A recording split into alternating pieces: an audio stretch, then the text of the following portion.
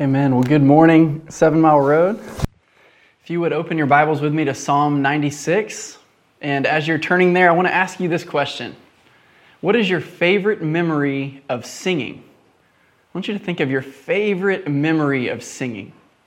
Maybe you're thinking of driving in the car, windows down, with some of your best friends, and you turn up the volume because it's your favorite song. And what do? You sing. You sing at the top of your lungs. Or maybe it's at a concert and it's your favorite band, your favorite artist, and then you hear the introduction to your favorite song, and so you sing in a crowd of strangers.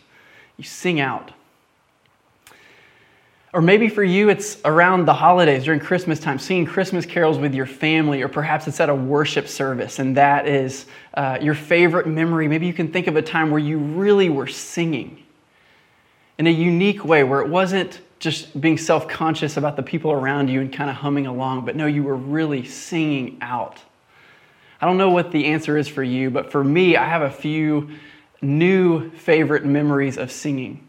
I had a chance to go on a trip a few months back to India to visit one of our mission partners, Soul Winners India. I got to travel with four of our brothers and sisters from here at 7 Mile Road, and one of the things that marked this trip was singing.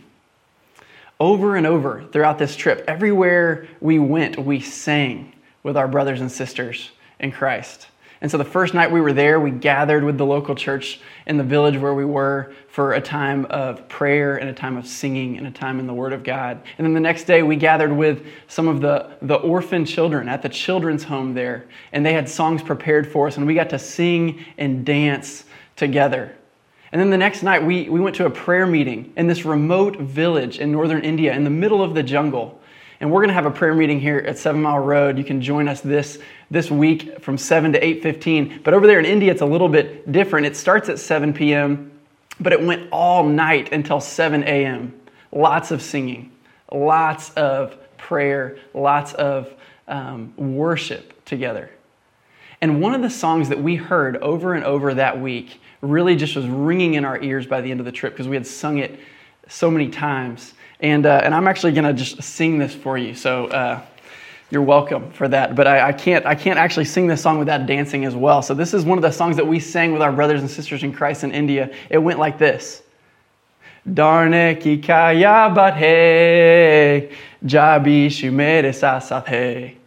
And that song, the lyrics to that song that we sang over and over are this in English. What is there to fear when Jesus is with us? We're singing with these precious children who were taken from the streets, who were abandoned by their parents, or some of them had lost their parents, and they've been brought to this home where they're hearing about the love of Jesus, and they were singing, what is there to fear when Jesus is with us? We were in this remote village where previously there was no access to the gospel, and a missionary pastor came and preached Jesus to these men and women and children, and many of them have heard and responded to this gospel, and they're in a place where they face intense persecution and opposition for their faith, but they're singing. What is there to fear when Jesus is with us? We got to travel to the other side of the world and join this celebration with our brothers and sisters in Christ. And let me just tell you, when you get to experience the nations worshiping Jesus, you can never be the same because you've tasted how glorious this global celebration really is that's going to culminate in heaven one day. And so with that in mind, I want to direct your attention to Psalm 96. It's a psalm about singing and about the nations, the whole earth singing to the Lord, to the King of glory. So read it with me if you would. Take a look at Psalm 96. I'm going to read it for us. It says, "Oh, sing to the Lord a new song. Sing to the Lord, all the earth. Sing to the Lord, bless His name. Tell of His salvation from day to day. Declare His glory among the nations, His marvelous works among all the peoples. For great is the Lord, and greatly to be praised. He is to be feared above all gods. For all the gods of the peoples are worthless idols, but the Lord made the heavens.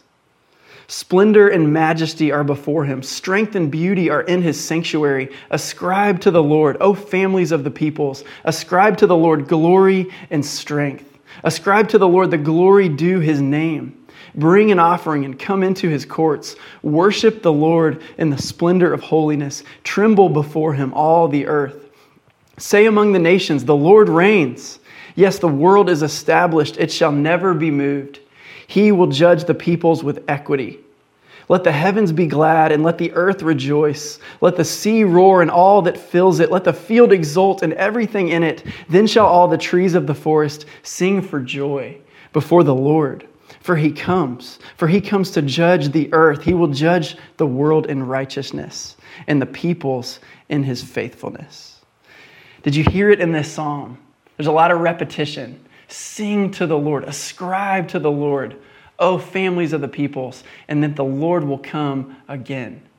Over and over we hear this repetition. And what we're hearing in this psalm, what we're going to explore together in Psalm 96 today, is that there is a global celebration happening right now. In the midst of a time where all we can think about when we hear that word global is a global pandemic. It is the one thing that the whole world has in common right now that we're thinking about constantly. And I want to remind us from Psalm 96 that where the Psalter is heading, even as we've been in this series of cultivating fire in our prayer closets by journeying through the Psalms, we need to see that the Psalter is building towards this grand celebration of the glory of God. It's building towards the nations singing to the Lord. The glory of the Lord will cover the earth as the waters cover the sea. And we need to see this today, that there is a global celebration that began before COVID-19 and it will last long after. It will last forever and ever. And we get to participate in this global celebration as we sing our hearts out to the Lord, as we invite everyone to participate in this celebration with us, and as we long for the main event. So take a look back with me at verses 1 through 2 as we see what it looks like to sing our hearts out, and in so doing, join in this global celebration. The psalmist says, "Oh, sing to the Lord a new song. Sing to the Lord all the earth. Sing to the Lord, bless his name. Tell of his salvation from day to day." You hear the repetition over and over. Sing, sing, sing. Why is the psalmist commanding us to sing? Why should we sing? I know for many of you today, you might be hearing this and thinking to yourself, I don't really feel like singing right now. I have so much stress, so much anxiety. I am dealing with the fact that my job is unstable, or maybe I don't have my job anymore, or maybe you're dealing with loss and grief, and regardless of where you're coming from today, you might not feel like singing. But notice what the psalmist says here. He says, sing to the Lord. Sing to the Lord. Sing to the Lord. He's not just talking about singing in general. He's not just talking about having the windows down in your car and just singing whatever your favorite song was back in college. He is talking about singing to the Lord. Why is the Lord worthy of us singing to him? Why should we? Why should we sing to him? I want to give you a few reasons. What the psalmist says is the Lord is great. He is greatly to be praised. He's to be feared above all gods, says verse 4. For all the gods of the peoples are worthless idols, but the Lord made the heavens. He is the creator of all that is. He made you. He formed you. He knit you together in your mother's womb. And he knows that you were made. You were made to sing to him. You were made to worship him.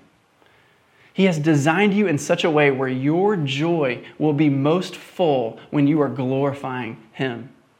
But not only that, I want to direct our attention to this amazing passage near the end of the Old Testament that we don't read all the time. It's from Zephaniah chapter 3.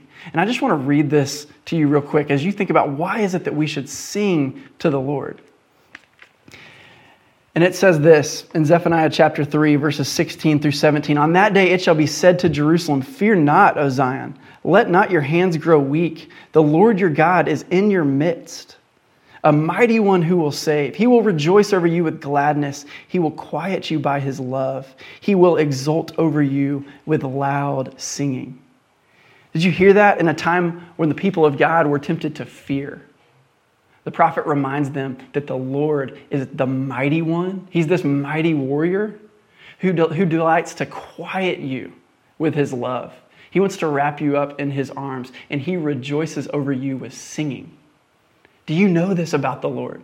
Have you experienced this? That because of what Jesus did on the cross, because he died for us and rose again, if your faith is in him, You receive the spirit of adoption as sons and daughters. You are welcomed into God's family as his beloved son or daughter. And just like a mom or a dad rocks their baby to sleep and sings songs over them to soothe them and calm them, this is what God is like. He is a father who delights to sing songs over his children. And when you hear him singing over you, you can't help but respond in singing. And so the psalmist says, sing a new song. Not that we don't love old songs. As you know, we love singing hymns around here. We want to be rooted in biblical history and in church history. And yet, that word new can also be translated as fresh. Because for every fresh experience you have of the grace and goodness of God, you must respond with something new. It won't suffice just to rely on your parents' faith or your grandparents' faith or your great-grandparents' faith. When you are experiencing God, when you're tasting and seeing that he is good, you must sing. I was thinking about it this way. It's kind of like a pressure cooker. I think my wife just chuckled a little bit because she knows that I don't know how to use a pressure cooker. But if you imagine a pressure cooker or a tea kettle or a crawfish boiler, I know I just got someone's attention mentioning crawfish. All of these devices, because there's so much steam and heat and pressure, they have to have a safety valve. There has to be a relief valve for all the pressure. And as we've been talking about cultivating fire in our prayer closets, brothers and sisters, when you really meet with God, when you hear him speaking to you through his word and by the Spirit, when you get a glimpse of his glory, that fire has to come out in praise and worship, or else you're not spending time with him, you're not meeting with him. And there are times in our walks with the Lord where we struggle to hear from him. We struggle, he feels far off. And I just want to invite you during those times, those are times when you need to sing all the more. And you need the community around you to remind you to sing, to remind you that he's good. Because we sing about the things that we love. And singing, brothers and sisters, is both, it is an expression of our affections, but it also is something that shapes our affections. You will begin to love the things that you sing about. And so as we think about this, as we think about what it means to join in this global celebration by singing our heart out, what we're saying is that we're called to be worshipers of the living God. Not just knowing intellectual facts about him. Not just studying the Bible so that we would have a lot of answers. Our theology ought to result in doxology, praise. It must. Or else we've missed the whole point. We study the Word of God to know a person. And so let me ask you, are you growing as a worshiper of Jesus? Is your time with the Lord in the morning resulting in praise and worship? You need to sing. You need to sing. Moms and dads, your children need to hear you singing. Kids will love the things that their parents love. Are you filling your homes with the songs of the Lord, with the praises of the Lord? And when we gather together for worship, even if it's virtually like this, are you singing out to the Lord? Not for the people to your right and to your left, but are you singing to him? Because when you do, your heart will be full of joy and you will be ministering to those around you. Notice in this psalm that the commands to sing are followed by this expressing of God's glory, telling of his salvation in verse 2, declaring his glory in verse 3, declaring his marvelous works among all the peoples, because we can't help but share the things that we enjoy. And so from Psalm 96, I want us to see that there is a global celebration happening right now, and we participate in this celebration as we sing our hearts out. And so sing to the Lord. It's good for your soul. And it is an expression of the glory of God to those around you. It will fuel your witness to the world as you worship the Lord. He is worthy. So let's keep moving. Not only do we participate in this global celebration by singing our hearts out, but then in verses 7 through 9, we see that we participate in this celebration by inviting everyone. It's actually part of participating. So look back at verses 7 through 9. It says, ascribe to the Lord, O families of the peoples. Ascribe to the Lord glory and strength. Ascribe to the Lord the glory due his name. Bring an offering and come into his courts. Worship the Lord in the splendor of holiness. Tremble before him, all the earth. If you've been tracking with us, you might remember this term ascribe, ascribe, ascribe. These verses really closely mirror what we read when we started the Psalms in Psalm 29. And back in Psalm 29, David is saying, ascribe to the Lord, and he's inviting the heavenly beings, the angels, to ascribe to the Lord glory and strength. But here the psalmist is saying all families of the peoples, all peoples of the earth, the nations are invited to ascribe to the Lord glory. And that word ascribe means to give or to set or to place. You can define this worship term for ascribe as to humbly give credit and acknowledgement to God for these attributes that are His.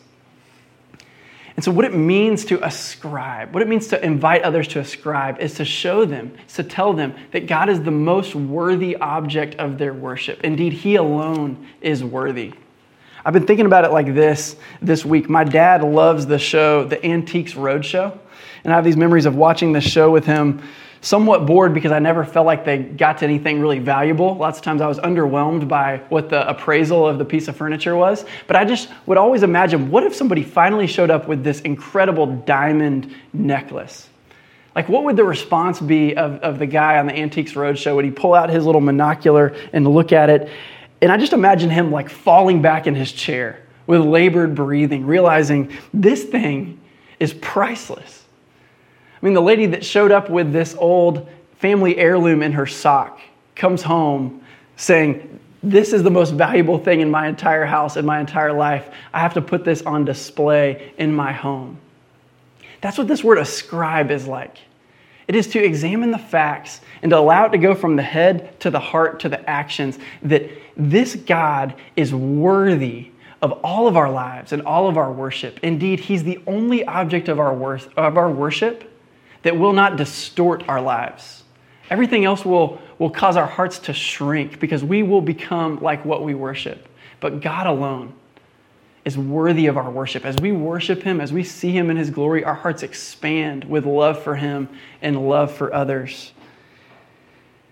And so do you see in this psalm, part of the celebration is inviting others. And I just want to ask you, who are you inviting to this celebration?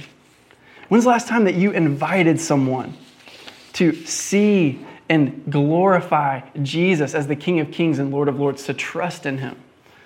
I know for me, it has been rather uncomfortable studying this psalm and recognizing this fact, that my lack of inviting my non-believing friends and neighbors and just people that the Lord has crossed my paths with over the years, the reason why I don't invite them, it ultimately traces back to a worship issue.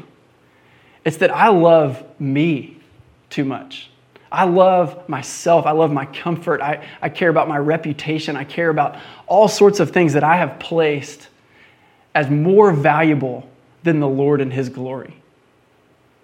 And what we're seeing in this psalm is that if we do not long to invite everyone to this celebration, we need to go back to step one and worship. We need to go back and sing until we're really singing. We need to read God's word until we're really reading it. We need to pray until we're really praying. We need our hearts to be singing to the Lord so that we will naturally desire to share that which we are enjoying. You know, C.S. Lewis said it this way. He said that all enjoyment spontaneously overflows into praise, unless shyness or the fear of boring others is deliberately brought in to check it. Does that sound familiar? Sometimes it's either shyness or it's that we're worried about what this person will think of us, even though we know that our hearts are full of joy when we get to meet with the Lord and hear from Him.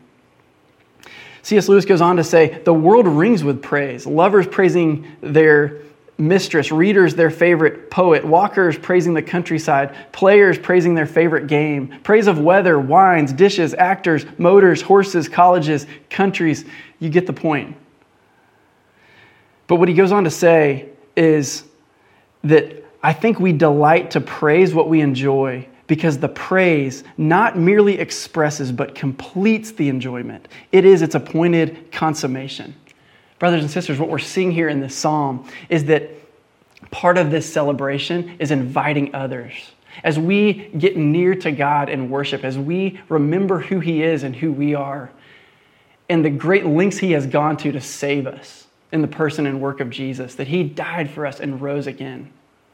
Part of this celebration is inviting everyone that we know that does not worship the Lord in this way. Our hearts ought to be burdened. It ought to be our earnest desire that they would be saved. And this expands not just to our immediate neighborhood or our immediate city or just people who look like us. Do you see that God's heart is for the nations? And as we get near to Him, as we worship Him, His loves start to shape our loves. His desires shape our desires. And we begin to long that the nations would worship Jesus. So let me ask you this. Do you care about that? If you're honest, do you care about people on the other side of the world who don't have access to the gospel? Does that matter to you? And if not, the answer is not to muster up some more willpower. The answer is to worship. It's to sing to the Lord, to enjoy Him, and allow His affections to shape yours. And so I just want to charge you to ask the Lord this question. Father, what would it mean for me to grow in my enjoyment in You in such a way that I long to invite others? And if you want to begin to cultivate this heart that we see from the psalmist here for the nations to worship Jesus, let me just suggest a few practical ways that you can do that this week. I want to charge you, one really helpful way is just to learn about what God's doing all throughout the world. And so one great website that's really helpful is called joshuaproject.net. I would urge you, just look it up. You can even do it right now. It won't offend me. Look up joshuaproject.net. What we learn on this website from missiologists is that there are over 17,000 people groups all throughout the world. That's what this idea of peoples is. It's not political states. It's people with their own ethno-linguistic identity. There's over 17,000 people groups, and 7,000 of them are unreached with the gospel. And of that, there's approximately 3,000 that aren't even engaged with a missionary right now. And brothers and sisters, this ought not to be so. Our hearts ought to burn when we see this God in all His glory. We long that His glory would cover the earth. This is what happens when you worship this God. You will long that others will do the same. So let me urge you to spend time praying for our missions partners, for Soul Winners India, for City Church Lagos, Nigeria, for City Church Accra, Ghana, for All Mankind Movement.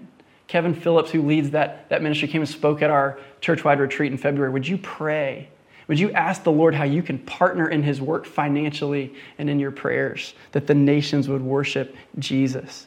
Because we participate in this global celebration as we sing our hearts out and invite everyone to participate. But finally, the way that we participate is we long for the main event.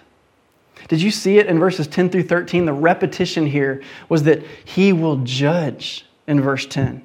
In verse 13, before the Lord, for He comes to judge the earth. There it is again. He will judge the world in righteousness and the peoples in His faithfulness.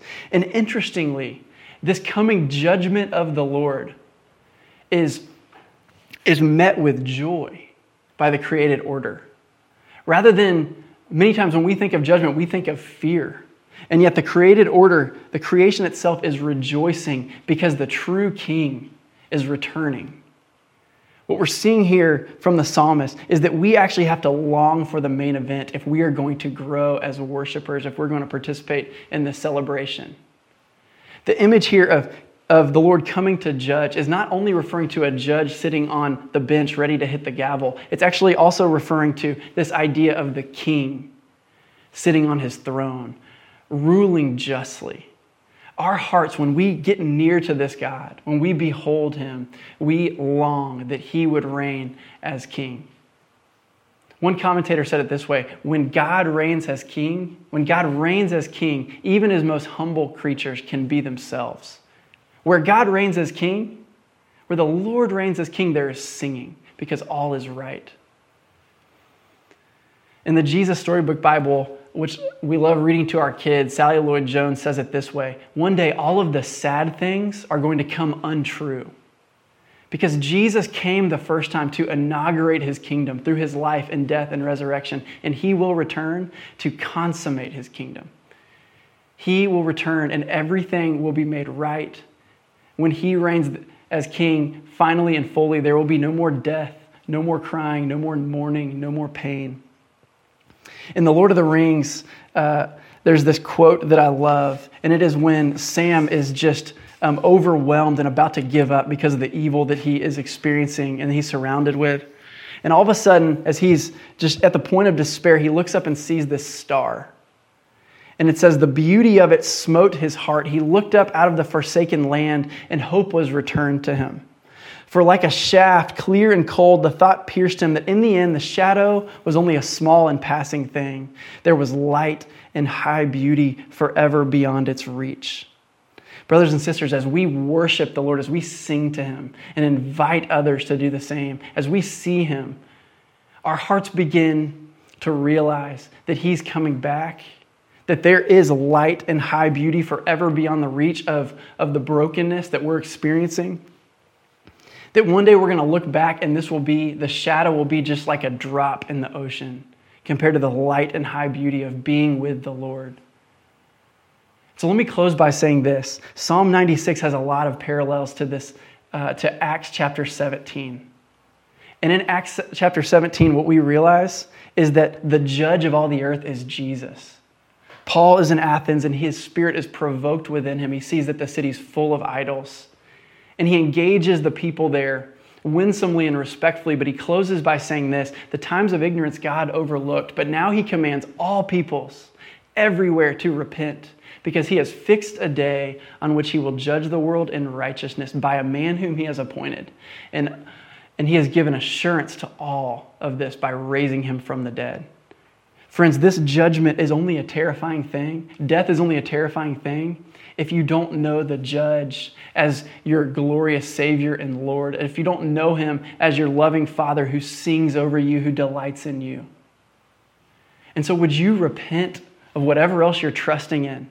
Would you lay aside the idols that pull at your heart, the other things that you value, and run to Him and admit that you are a sinner and believe in Jesus, the risen King and Lord, as your Savior, and confess Him as your Lord? Remember that He alone is worthy of your praise. And when you do, you will know that death can only bring you closer to Him, that there is light and high beauty forever and ever, that we will get to sing to Him with all of our brothers and sisters throughout the world. What is there to fear when Jesus is with us? Amen. Let me pray for us. Father, thank You for these moments in the Scriptures. Thank You that it's true, that You reign as King, Jesus, and we long for Your return. And I pray, God, for my brothers and sisters, that You would just strengthen them, that You would teach us to sing to You, to worship You. Would You calm our hearts, God, as we are reminded of Your love for us. And I pray that our worship would overflow into witness to Your gospel to the ends of the earth. Help us to be Your hands and feet in our city and in our world. We need You, Lord Jesus. We give You all the glory and honor and praise. In Your name we pray. Amen.